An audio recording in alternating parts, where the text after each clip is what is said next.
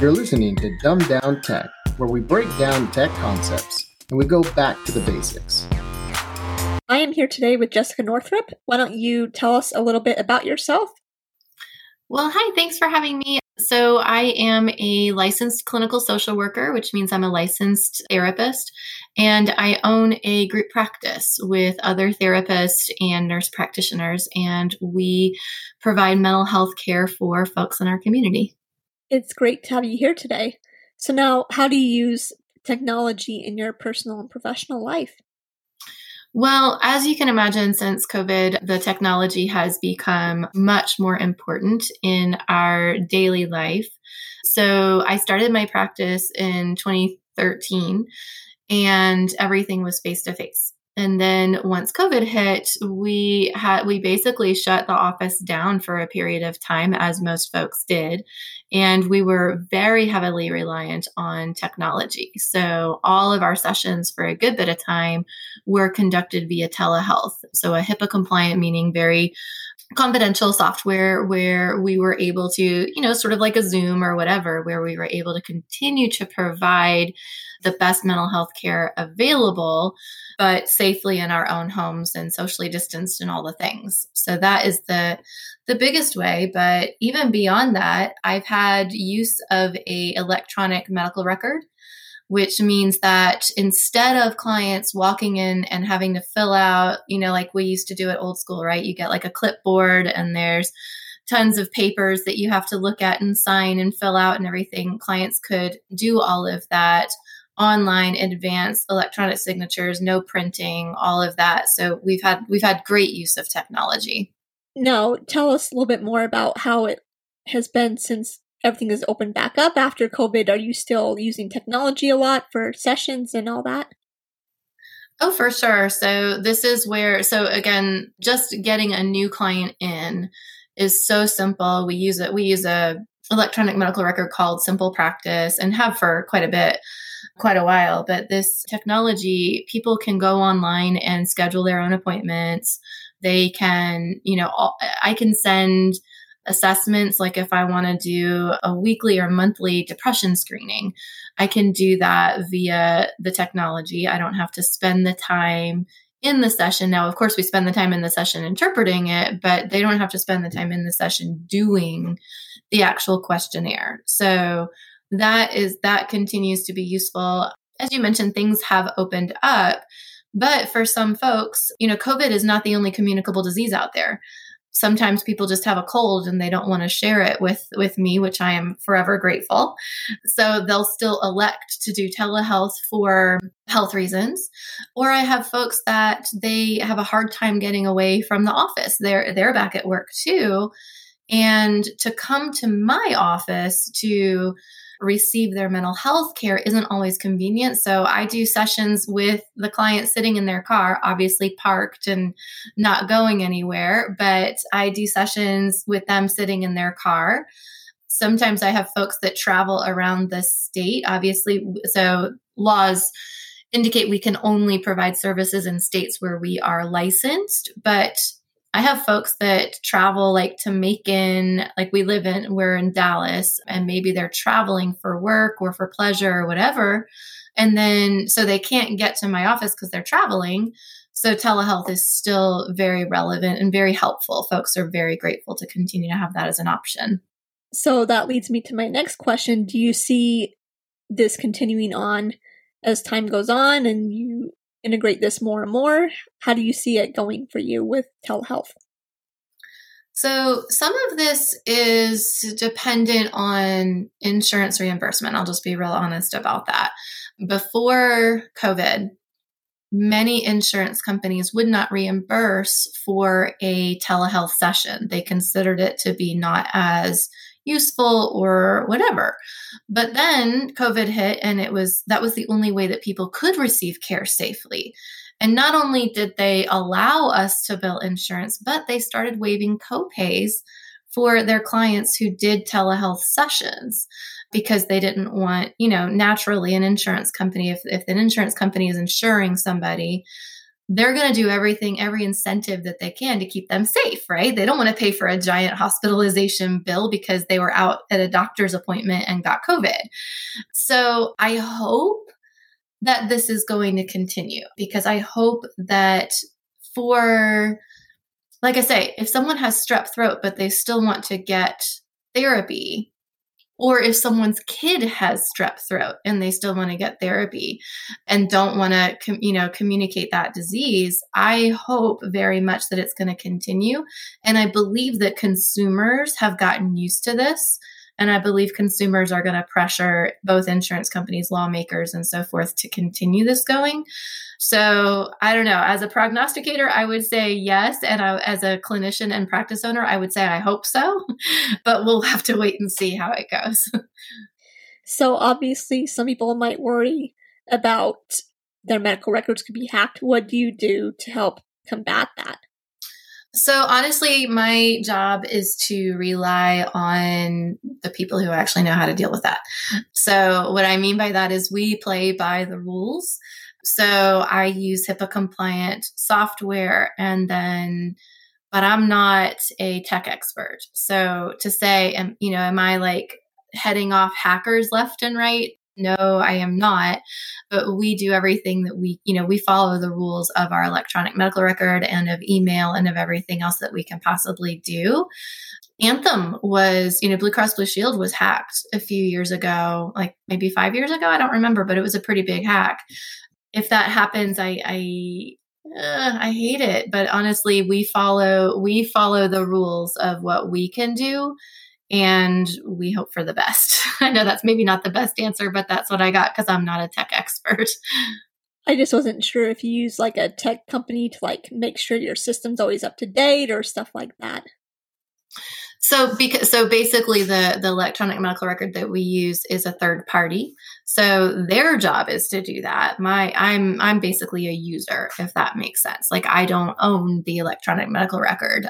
The company called SimplePro, in my case, because that's anybody who was going to use their own thing, but they are bound by all of the EMR requirements I think it's in the ACA and it's in some other legislation as well to make sure that it's as safe as it can be. And now how do you use technology in your personal life? Probably pretty much the same as anybody else. I mean, I enjoy the use of social media for fun and kind of, I don't know, I guess sometimes you'd consider it relaxation. Sometimes it might not be so much relaxation.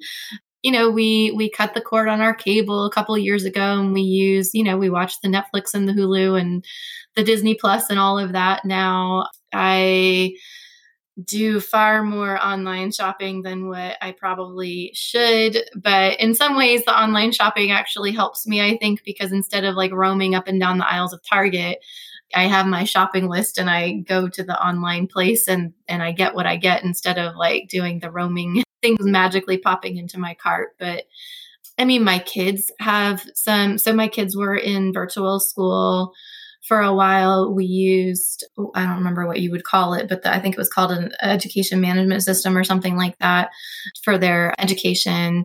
My kids were in 1st and 5th and they've gotten through this special year. Let's see, how else do I use it? I mean, I love audiobooks. I mean, I'm addicted to Audible.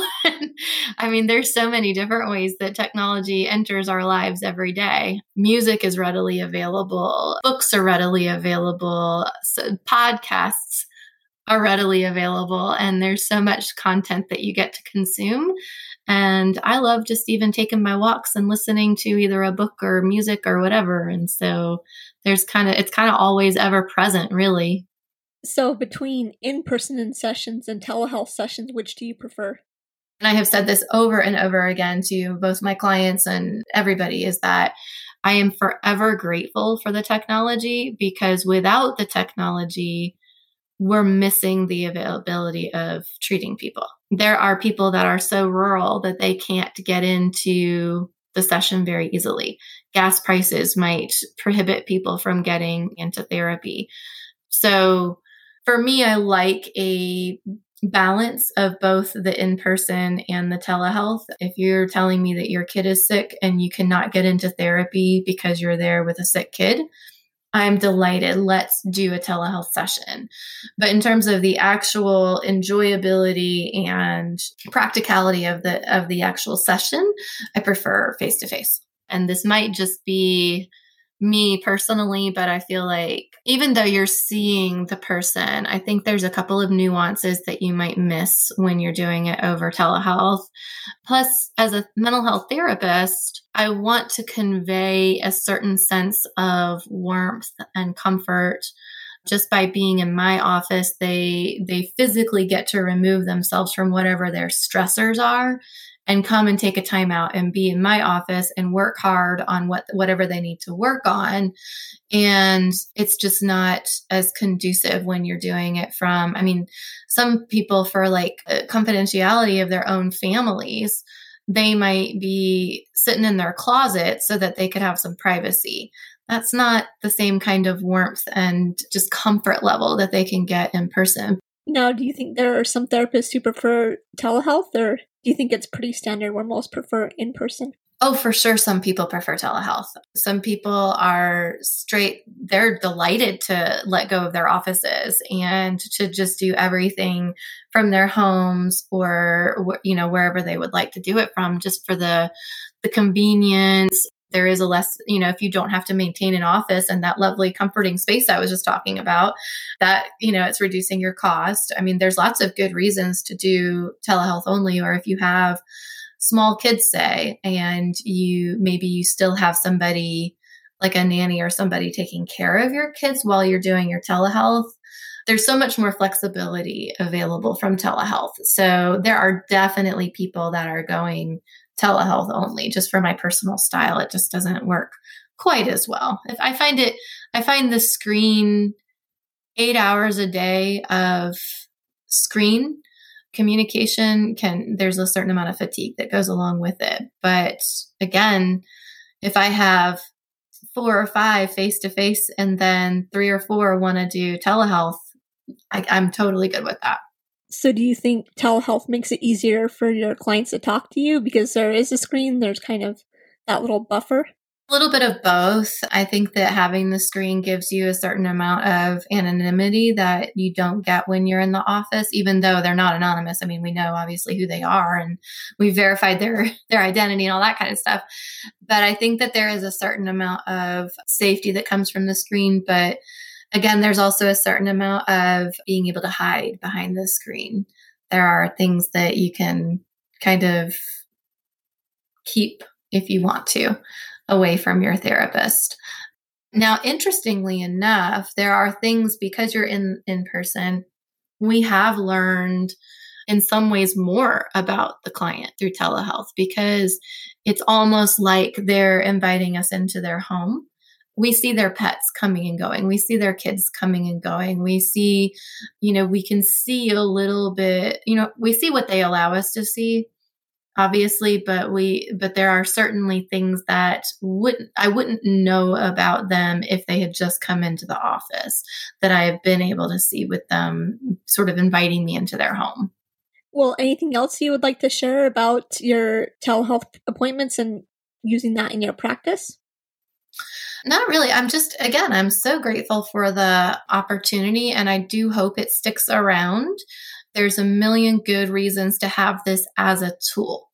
For me personally, I wouldn't want to do it full time unless we have another pandemic, knock on all the wood.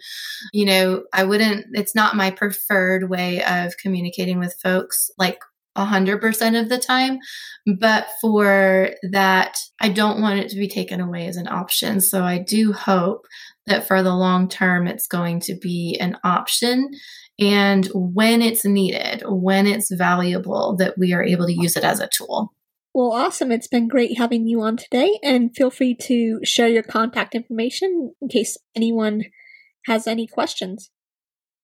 Well, thank you so much. It's been a delight to talk with you today. Well, have a great day. You too. We have enjoyed you listening today, and we'll be back again next week. Today's Dumbed Down Tech was sponsored by Corporate Design Solutions.